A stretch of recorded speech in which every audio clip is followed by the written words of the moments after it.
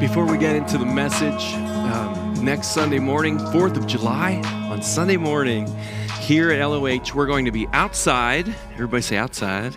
Outside, 9 a.m. 9 a.m., one service next Sunday, everybody together under one roof, outside roof. And so I'm going to be sharing a message called America on Fire. And also, we're going to have some fun stuff after church. We're going to beat the heat. That's why we're going 9 a.m. outside in the grass. And we're not going to fry you in the grass. And listen, we're going to have tie-dyes, T-shirts, free. I love free. You love free? Sparklers and popsicles. It says for the kids. But if you tell them you're a kid and you're my age, we'll work with you, okay? We'll work with you. So that's next Sunday, 9 o'clock outside. Bring somebody, and let's see what God does. Anyway, starting a new series today called The Fire and the Honey. I'm hoping not to give you a sermon this morning. I'm believing this is a word from the throne, and by His mercy and grace, we present it to you. A new series starting today, going to go through July, Lord willing. The Fire and the Honey, subtitle, Preparing for the Coming Great Revival. And I didn't blink when I said that. Preparing for the coming great revival. There are symbols of the Holy Spirit in the Bible. And are you still watching live stream? Don't check your Instagram. You got to stay right on this one. Got to stay on it. The fire is a symbol of the Holy Spirit's work that births fresh zeal for God in a life.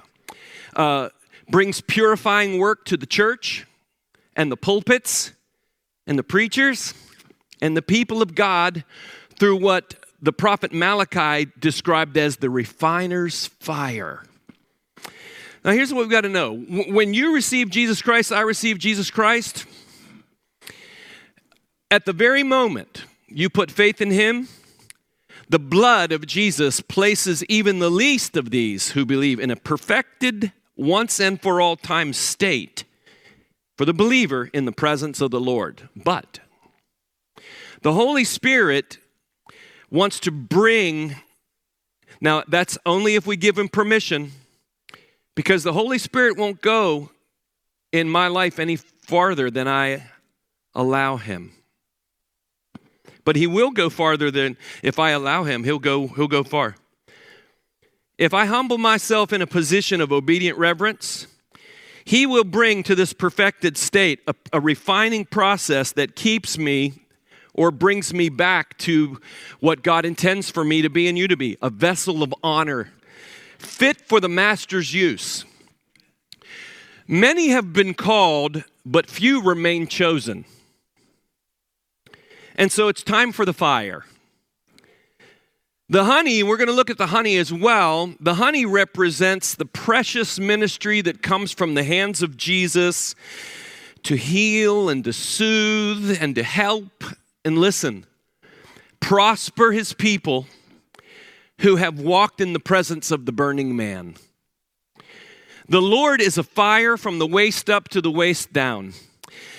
John said, I was on the Isle of Patmos, and I was in the Spirit on the Lord's day. What a thought. I was in the Spirit on the Lord's day, and I heard a voice like a trumpet behind me say, write these words to the 7 churches. And I turned to look at the one who was speaking, and I saw one like the Son of Man, whose eyes were like a flaming fire, and whose feet were like they've been bronzed in a furnace. The burning man. And he said, and I saw him, and I fell at his feet as a dead man. But he touched me and said, fear not. I am the living one. I was dead, but I'm alive forevermore. And I hold the keys of death and the grave. That's a good morning church service, huh? Right? So here we go. There was a time when Moses thought he was on the backside of nowhere, and his opportunity to be the person that God had raised him up to be had passed. 40 years ago. But your nowhere becomes a somewhere when the fire of God shows up. And so I want to start with showing you a picture of a holy fire leading to heaven's honey moment in the Old Testament. Then I want to show you one in the New Testament. Then I want to talk about us. In the Old Testament, in Exodus 3, it says, "Now Moses was pasturing the flock of Jethro, his father-in-law, the priest of Midian, and he led the flock to the west side of the wilderness and came to Horeb." This was a mountain. In Exodus, it's called the mountain of God, but it was not called the mountain of God when Moses' days were over in his eyes, 40 years gone, and he is somewhere that was nowhere in his eyes. But the fire encounter renamed the mountain. And the fire encounter can rename you and me, can rename our church, can rename the city, can rename our households. The fire encounter calls it, this is where God, right? And verse says, "Then the angel of the Lord," I don't have time to unpack this, but this is the pre-incarnate Son of God who is revealing himself to Moses. He was with them throughout the whole wilderness experience, and they vexed his Holy Spirit. But this is who this is. This is the Son of God, pre-incarnate, the angel of the Lord. How do we know it's not just an angel? Because he says "I" later. He's talking about the Lord. I've come down. Watch. Don't have time to go there, but if you want to nerd out later on the angel of the Lord concept. "The angel of the Lord appeared to him in a blazing fire from the midst of a bush, and he looked," this is Moses, "and behold, the bush was burning with fire, yet the bush was not consumed." The fire of God won't burn you out. So Moses said, "I must turn aside now and see this marvelous sight, why the bush is not burned up." Charles Wesley, who wrote "Hark the Herald Angels Sing," and many glorious hymns of the church long forgotten. His brother was a preacher. His name was John. And John Wesley stood in the fire of the Great Awakening, and his brother set the sermons in the work of God to song. And Charles Wesley is noted to have said, "Let God set us on fire so greatly that others will come to watch us burn." When the Lord saw that he turned aside to look, God called to him from the midst of the bush and said, "Moses, Moses." There are people who aren't going to turn to the Lord and notice the church of Jesus Christ until this kind of fire is in our midst. Because there's nothing to look at. But when the fire's there, people go, "What is that?" And when they get near, they realize he's been calling their name all along, but they couldn't hear him. And Moses said, "Here I am." Then God said, "Do not come near. Remove your sandals from your feet." I took a shower this morning. That's why I did it. I wouldn't ask I was going to say everybody do that, but I don't know you. So, "For the place on which you're standing is holy ground." In other words, hey, this isn't your church. This is mine. Take your shoes off. You know, there's some of us that get so filled with spiritual pride because we've been in it so long that we can strut sitting down.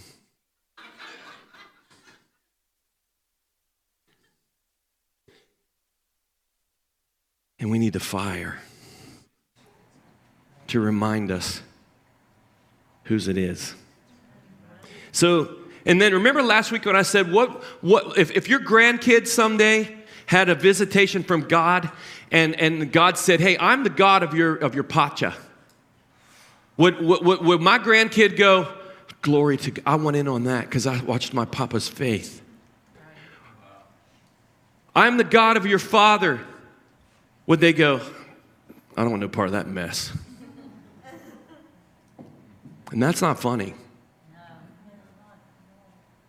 I am the God of your father, the God of Abraham, the God of Isaac, and the God of Jacob. Notice Moses' response. Then Moses hid his face, for he was afraid to look at God. This isn't a fear this isn't, you know how we always say, oh, God doesn't want you to be afraid of him, la, la, la, la, la, marshmallows and sunshine. But listen, there is a proper holy fear of God. And the holy fear of God leads a person out of knucklehead living to wisdom. And Moses was afraid. In other words, he wasn't going to go, hey, what's up? See what I'm saying? When the fire comes, it's a whole different ball game. Yeah. Later, though, in Moses' life, as he's in the honey, because the fire, when we respond to the fire of God correctly, you know what? We're going to see in a minute. You get in the honey. And listen, there was a lot of times when Moses and God were face to face that Moses didn't hide his face. He unveiled it. You're going, wow, he didn't even start the sermon yet. It's true. He unveiled it. In the honey of God, we have an unveiled face. And he has an unveiled face. The fire of the Spirit comes to set wandering people back on the course of the Lord. The fire of the Spirit comes to re-engage those who thought they missed the bus, thinking it's over when it's truly just getting ready to start. Just stop and ask yourself this. Could God possibly be at a point where he's just getting ready to start? And then he comes and does the following for Moses and for us. The Lord said, I have surely seen the affliction of my people who are in Egypt. I've seen the church in the world. I've seen what's going on. I've seen people who've never come to know me yet. And I've given heed to their cry because of their taskmasters. I know they're in bondage. I'm aware of their sufferings. So I have come down to deliver them from the power of the Egyptians, and to this, bring them up from the land to a good and spacious land, to a land flowing with milk and what? Honey. Fire and the honey. To the place of the Canaanite, the Hittite, the Amorite, the Perizzite, the Hivite, and the Jebusite. So he comes to deliver the people.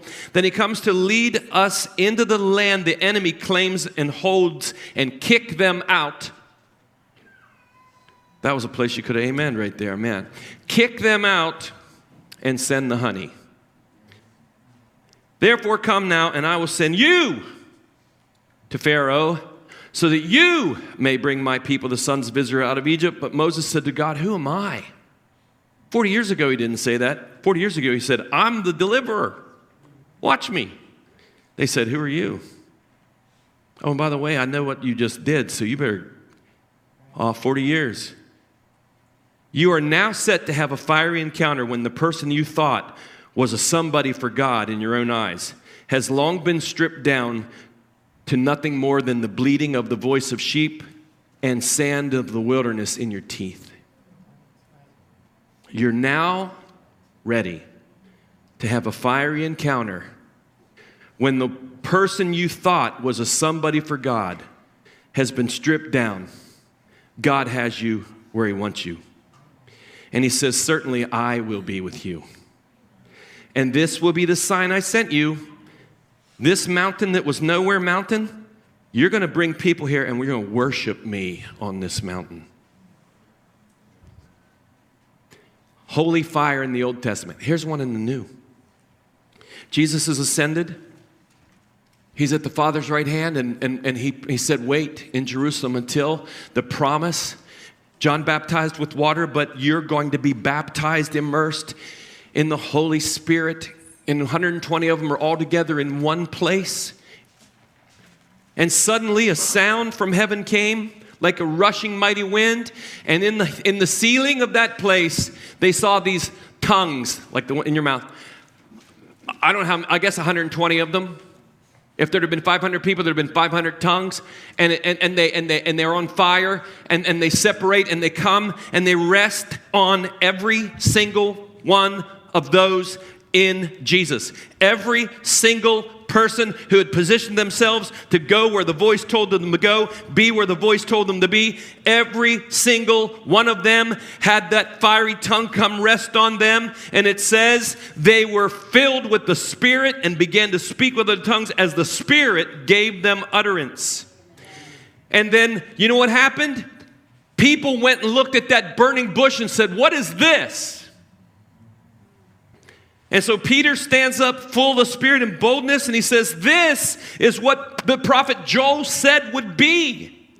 It'll be in the last days that I'll pour out my Spirit on all mankind, and your sons and your daughters shall prophesy." Will you say this? My son will prophesy. Say this, my daughter will prophesy. What's that mean? That means they will speak with the fire of the Word of God in their soul. Right? And your young men will see visions. And your old men shall dream dreams. I'm dreaming, but I'm denying the old man part. I was telling John Dudiak, my friend, that we're probably somewhere in the fourth quarter, but let's just pretend we're in the third still.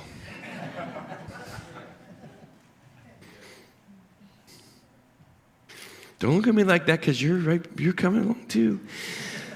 3 days ago, I was 16 years old.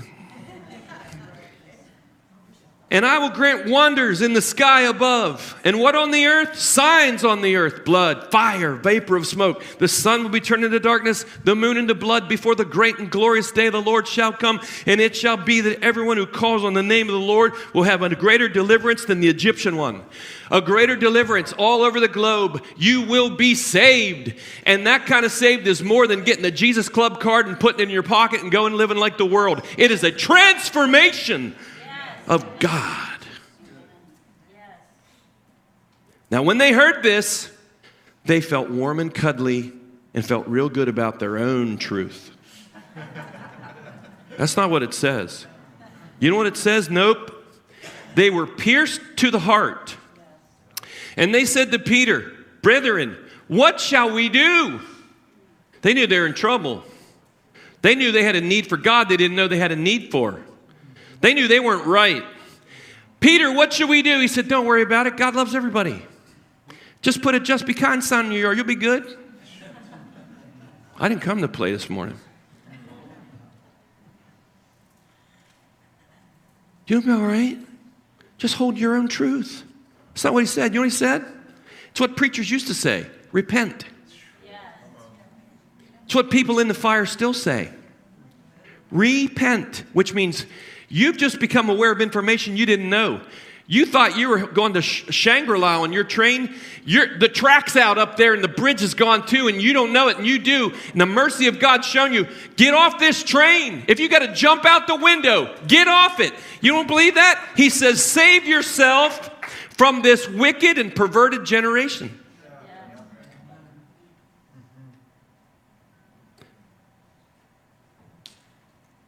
He says, repent and each of you be baptized in the name of Jesus for the forgiveness of your sins, and you'll receive the gift of the Holy Spirit. Amen. What these guys just had, these girls. This promise is for you. This promise is for your children. This promise is for your backslidden children who are afar off. This promise is for as many as the Lord our God will call to himself. But there has to be fire burning somewhere for people to hear God calling them to himself. So we need to get to the fire. And with many other words, he solemnly testified and kept exhorting, be saved from this perverse generation. I want to share some statements made by men of God throughout the last 100 years. Most are dead now, but their words live on. I'm doing it for a couple reasons, because just like I know there are kids today, it pains my heart, they don't know who Miles Davis is or Coltrane. They don't know who Robert Johnson is. And it's a sin. Some people don't even know who the Beatles are. But, so I want to point you back there to... And also, there's a lot of good preachers today. I've been fed over this sabbatical by young men of God. But there are people that did too much in the old days. And and dug wells that we can't put dirt in. We got to go back and refine and go back to our spiritual father's wells. Here's a guy, A.W. Tozer. He says, I say that a Christian congregation can survive and often appear to prosper in the community by the exercise of human talent and without any touch from the Holy Spirit. All that religious activity and the dear people will not know anything better until the great and terrible day when our self-employed talents are burned with fire and only that which is wrought by the Holy Ghost will stand forever.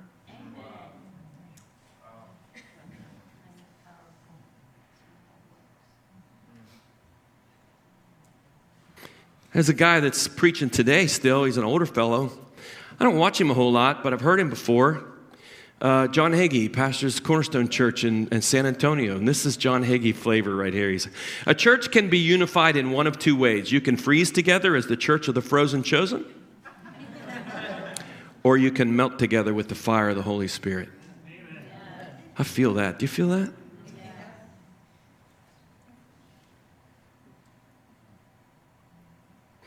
When God came into my life at 17 and a half years old, and mind you, at 8 years old, I felt like he strangely warmed to my heart.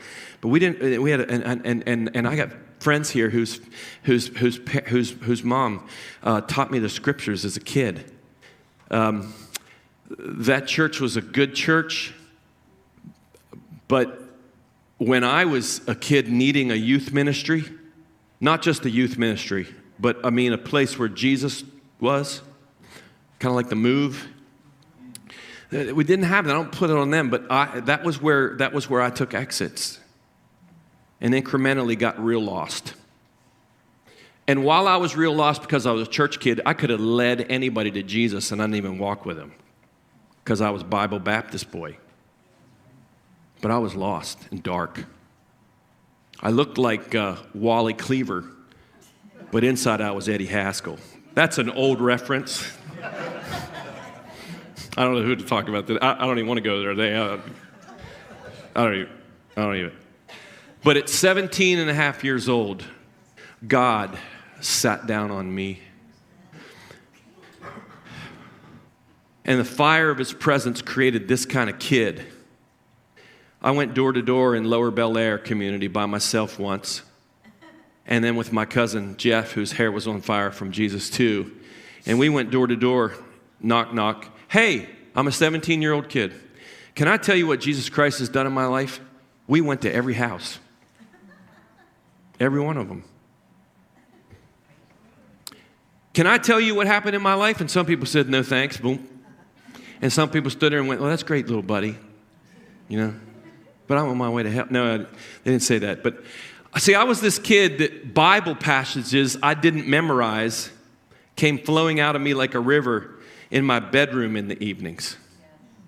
And why was that? It was because I read the New Testament on a weekly basis. Wait a minute, I don't mean I read something from the New Testament on a weekly basis. I read the New Testament on a weekly basis. And I'm not telling you a lie. I read the whole Bible monthly. I'm not lying to you. I went from a Bible boy that didn't walk with Jesus to a 17-year-old kid who got in the fire of the Holy Spirit. Not as a law. No one said, you got to read your Bible in the morning. No one said, hey, now that you're saved, here's what you should do. You should develop a devotional life. I'm like, what? Up from the grave I arose. What are you talking about? What else is there to do except let the fire of that word get in the fire of my heart? What else is there in life? That's the person God made me into. I was born again. Not in the head, but in the heart. And I was filled with the fire of the Holy Spirit. Back when Peter, James, and John and I was 17, they had Sunday night church. And at Sunday night church, there was a little bit more time. And they would give testimony. They'd give testimony. Someone would get up and say, I want to thank the Lord, you know. Someone helped me pay for my new car getting painted. And I want to thank the Lord. I found a good deal at the shoe store, and I'd be sitting there waiting, and I'd feel this thing rise up in me like it was fire shut up in my bones, and I'd start talking about something from the book of Micah, and people would start shaking in front of me. Listen, I didn't grow up in How to Shake for Jesus church. So there wasn't any kind of thing that someone said, say this and you'll get filled with the Spirit. There was none of that. And then I started riding around town, a 17-year-old kid, trying to find people who were having prayer meetings because I wanted to be in the presence of the Jesus of the Bible who found me. That sound weird to you? There are people who thought I was weird, but you know what? Dead people always think people who have been raised from the dead are weird. Mind you, I'm not talking about going to church people. I'm talking about... I told a friend recently that there are times that the lyrics of an old Michael W. Smith song seem so relevant to me, and it haunts me sometime. It goes, there was a boy who had the faith to move a mountain, and like a child, he would believe without a reason. Without a trace, he disappeared into the void, and I've been searching for that missing person. He used to want to try to walk the straight and narrow. He had a fire. He could feel it in the marrow. It's been a long time, and I haven't seen him lately, but I've been searching for that missing person. On my sabbatical, God renewed my faith in the prophetic word of the Lord and the manifestation gifts of the Holy Spirit that are mentioned in 1 Corinthians 12. What is a manifestation gift? I call it the when God shows up gifts of the New Testament and actively brings forth something in light that you didn't know was there, God. And he does it through choosing people who will be willing to let him manifest any of the following. To one, the word of wisdom. That's not just you had a 4.0 and you graduated magna cum laude with a philosophical degree. You can be dumb as a post and God can say something through you that can explain the dream of Nebuchadnezzar. That's the kind of wisdom we're talking about. The word of knowledge, meaning you know and you know her and you tell it to the people and it's what God is trying to say at the very moment. The gifts of healings, working of miracles, on and on. The word of prophecy, where there is a new message from God that is not contrary to this, but takes something from this that's relevant to a moment and says it as if God is standing there telling you. It can be personal, it can be corporate. Tongues, interpretation of tongues. All these gifts are brought about by one and the same Holy Spirit, distributing to one individually, just as he chooses. In the past sabbatical season, the Holy Spirit started asking me, are you willing to be the kid that you told me you would be as a man when I would ask you challenging questions in chapel service at Southeastern University in Lakeland, Florida? Are you willing to be that kid? Are you willing to be that kid as a man after 32 years of all kinds of ministry and all kinds of real and all kinds of not real and being in the burning presence of the burning man and being burned by men? Are you willing to step out in faith and be used by me? Or challenge others to step out in faith, to be used by me in manifestation gifts of the Holy Spirit when people won't understand. But my passion is not to get people to understand. My passion is to get people healed, delivered, set free, and come to a place where they know that God is really reading their mail and wanting their life. And I've been saying, yes, Lord. Yes, Lord, I want to walk in a new way of ministry. Just like the Beatles buried Beatlemania in '66 while Paul began to write Sgt. Pepper, I buried my ministry in Fort Lauderdale. And I'd rather watch his than him watch mine.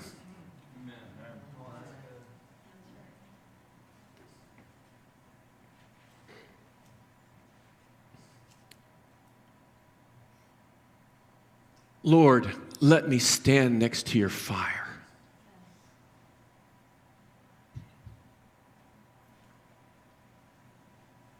What else is there? There's nothing else.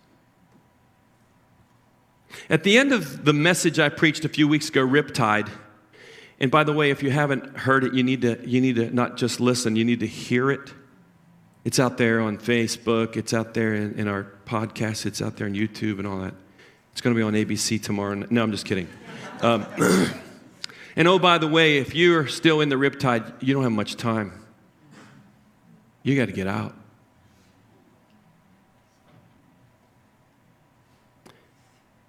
At the end of that message, I shared about the coming move of God that I wrote about while I was in Fort Lauderdale, just in a time with the Lord. And I'm just going to share it with you again. I shared it in that message, but in case you weren't here, I wrote, I've seen the wave of glory that's coming toward us and toward His churches and His little lambs that we bring into this house. A word that says the reward for those who will totally surrender will be a massive weight of the majesty of His kingly robe on the houses of worship, like honey dripping off the roof of wholehearted gatherers like Cornelius and his family, who didn't know anything about me except that there was a fisherman that wanted to explain it. And so they sat saying, we are here waiting to hear everything you have for us. Even if you're lame in your walk, even if you're double vision in your sight, even if you're blind, He cares not, for He will grant by His mercy sight to you again. A powerful deliverance from dark spirits that have mocked your life, mocked men of God, mocked ministries, will be snapped like a twig in the presence of the liberating one for men and women of faith. What's coming on this new young people of God will be the greatest move toward unity and gathering that's been seen in over 100 years, and nothing will compare to it. Your children right now will walk into a fiery glory of God that will have long been lit for them when they reach their adolescent years. There is a new generation needing a visitation from the holy presence of God. William Booth, who founded the Salvation Army. The Foundation Army now, I don't know what you think, but you think of, if you just think of it off the top of your head, you think of Christmas and ringing the bell and dropping a couple pennies in the thing, or possibly giving the clothes you don't want to wear and wouldn't give to anybody, but you give the Salvation Army, that. But there's a time where, people go to the mall and they see them at Christmas and they don't even have enough money to get their own kids something, so they're like, oh, I feel bad, but I got to avoid the Salvation Army bell ringer guy. Well, back when William Booth and the Salvation Army started, they avoided the Salvation Army not because they wanted their clothes and their money for Christmas presents, because they were preaching with fire on the streets and people were getting convicted of their sins. William Booth, who founded the Salvation Army, said this: there are different kinds of fire. There is false fire. And some of us who've been in this thing long enough, and if you've been in a charismatic Pentecostal Holy Spirit where you say you believe in all it was that it is, you're going to attract all kinds of people. You're going to attract people that are just godly and straight and walk in reverence toward the things of the Holy Spirit and the fire and the flame and things we can't understand. But then you're also going to attract the strange and the weird, and that's what he's saying right here. No one knows this better than we do, but we are no such fools to deny the true because we see the false. Amen. You tracking with me on that? And although we see here and there manifestations of what appears to us to be nothing more than mere earthly fire, we nonetheless prize and value and seek for the genuine fire which comes from the altar of the Lord.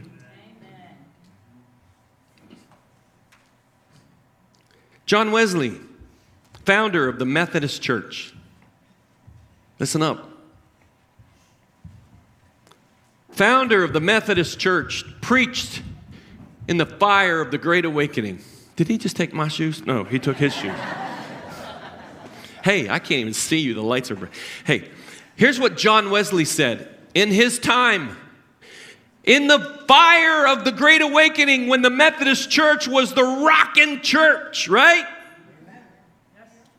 My fear, now I wrote to myself, have a honey and humility tone when you say this. I got to get back to that. Let's do it.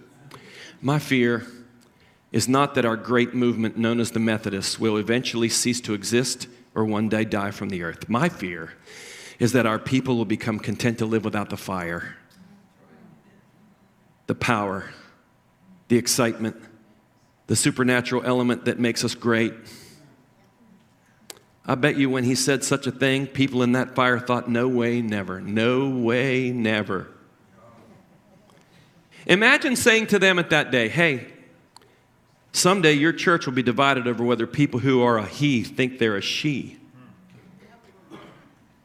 And will not only be struggling with that, but will be christening people, calling them truly converted, who think that. And some will be preaching to your kids.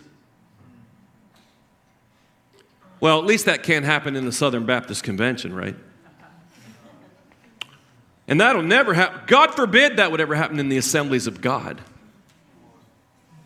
God forbid. When's the last time you heard a manifestation of tongues in an Assemblies of God church?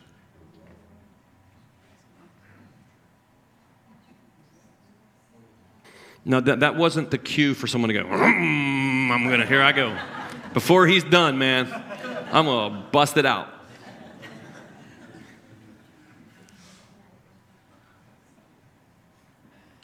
Have you seen the John Wesleys lately?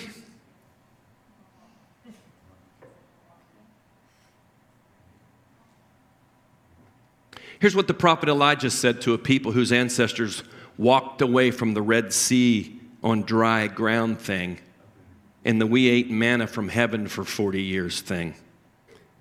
Long ago walked away from the altar of Yahweh to do what was right in their own eyes, and even sacrificing their kids' future on the altars of the no God gods of the culture. Here's what Elijah said to them. You call on the name of your God, small g, and I'll call on the name of Yahweh, the Lord, the God who answers by fire. He is God. And all the people said, that's a good idea. I don't think all the people would say that today.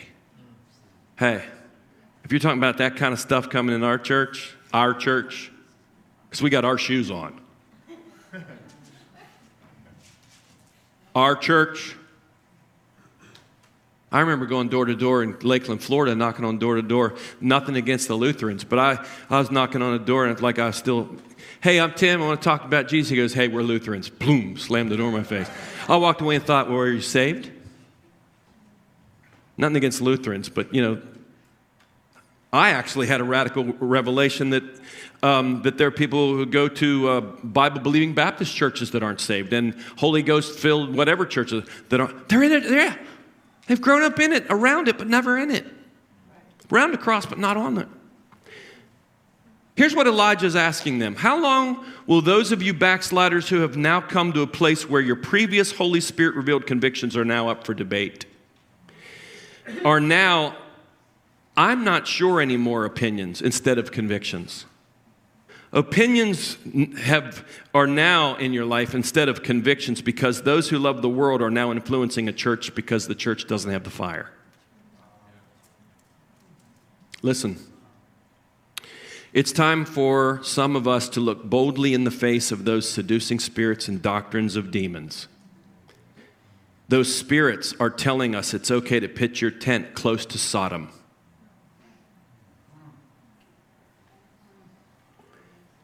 And say to the devil who's telling pastors to add a little water to the fire or they won't come back anymore. Here's what we need to say, and here's what I'm saying. Hey, move over, Rover. It's time for Jesus to take over.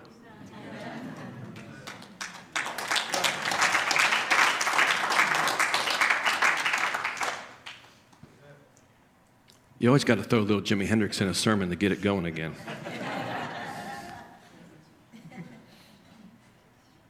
Here's what John the Baptizer said. As for me, I baptize you with water.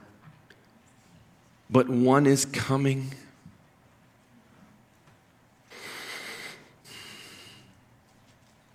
One is coming who is mightier than I. And I, this is John, and I am not fit to untie the thong of his sandals. John the Baptizer actually came out of the pages of Isaiah the prophet. And he knew the refiner was coming from Malachi. And he was so anointed that they thought he was Elijah reincarnated. And he said that the burning man that Ezekiel saw and Isaiah saw, and who approached the Ancient of Days in the vision of Daniel, was going to come step down into these waters. Slaves took the sandals off their master's feet, and John said, I'm not worthy to even be at that level with the Messiah. And Jesus said about him, though, that no man born of a woman was greater than John. Jesus described John as, ready, a burning and shining lamp. And Jesus tells us, as the turbulent tides and the waves and men's hearts and the COVID pandemic was the see you later alligator from those who were just thinking about getting their feet in the church, and they're gone. Let your lamps be burning like those awaiting the arrival of their master when he comes. How do we do that? John points the way. Last verse. Stand, please. He will baptize you with the Holy Spirit and with fire. He will not just put a picture of himself in your pocket, a chain of a cross on your neck. He will immerse you in heaven's power, and the purifying, set you up right, refining processes of the same burning that called Moses back to be the person he had thought he lost 40 years before. Who am I talking to in this room? Who am I talking to out there? He will baptize you with the Holy Spirit and with fire. This is the introduction of the series, the fire and the honey. Would you symbolically take off your shoes in this room? Lord, there are people in the world and people in the church who are now wavering between all kinds of opinions. And what once was a rock-solid conviction, once was a fire shut up in the bones, once when it was a law and not it was a love and not a law, because the fire was there. There's a time in the tabernacle of Shiloh when Eli the priest had long forgotten God and tolerated his son's priestly ministry that mocked the holiness of the Lord. And it says that the lamp had gone out in the house of the Lord. Oh Lord, let us...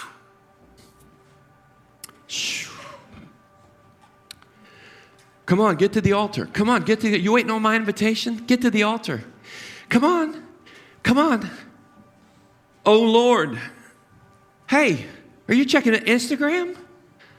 A prophet of God's talking to you right now. Are you Did you quit?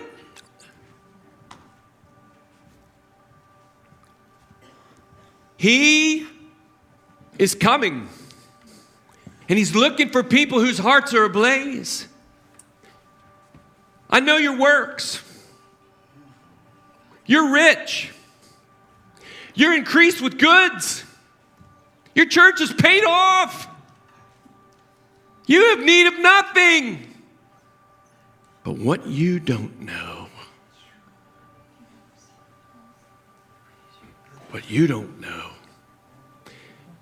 is what Eli didn't know. The fire had gone out in the house of the Lord. Shh.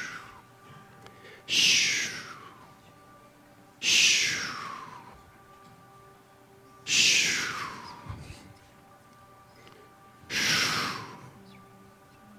I point you to no preacher, no pastor, no denomination. I point you to the one who said, I'm alive forevermore. And here's what we say to him: Lord, let me stand next to your fire. Oh Lord, send the fire just now. Oh Lord, send the fire just now.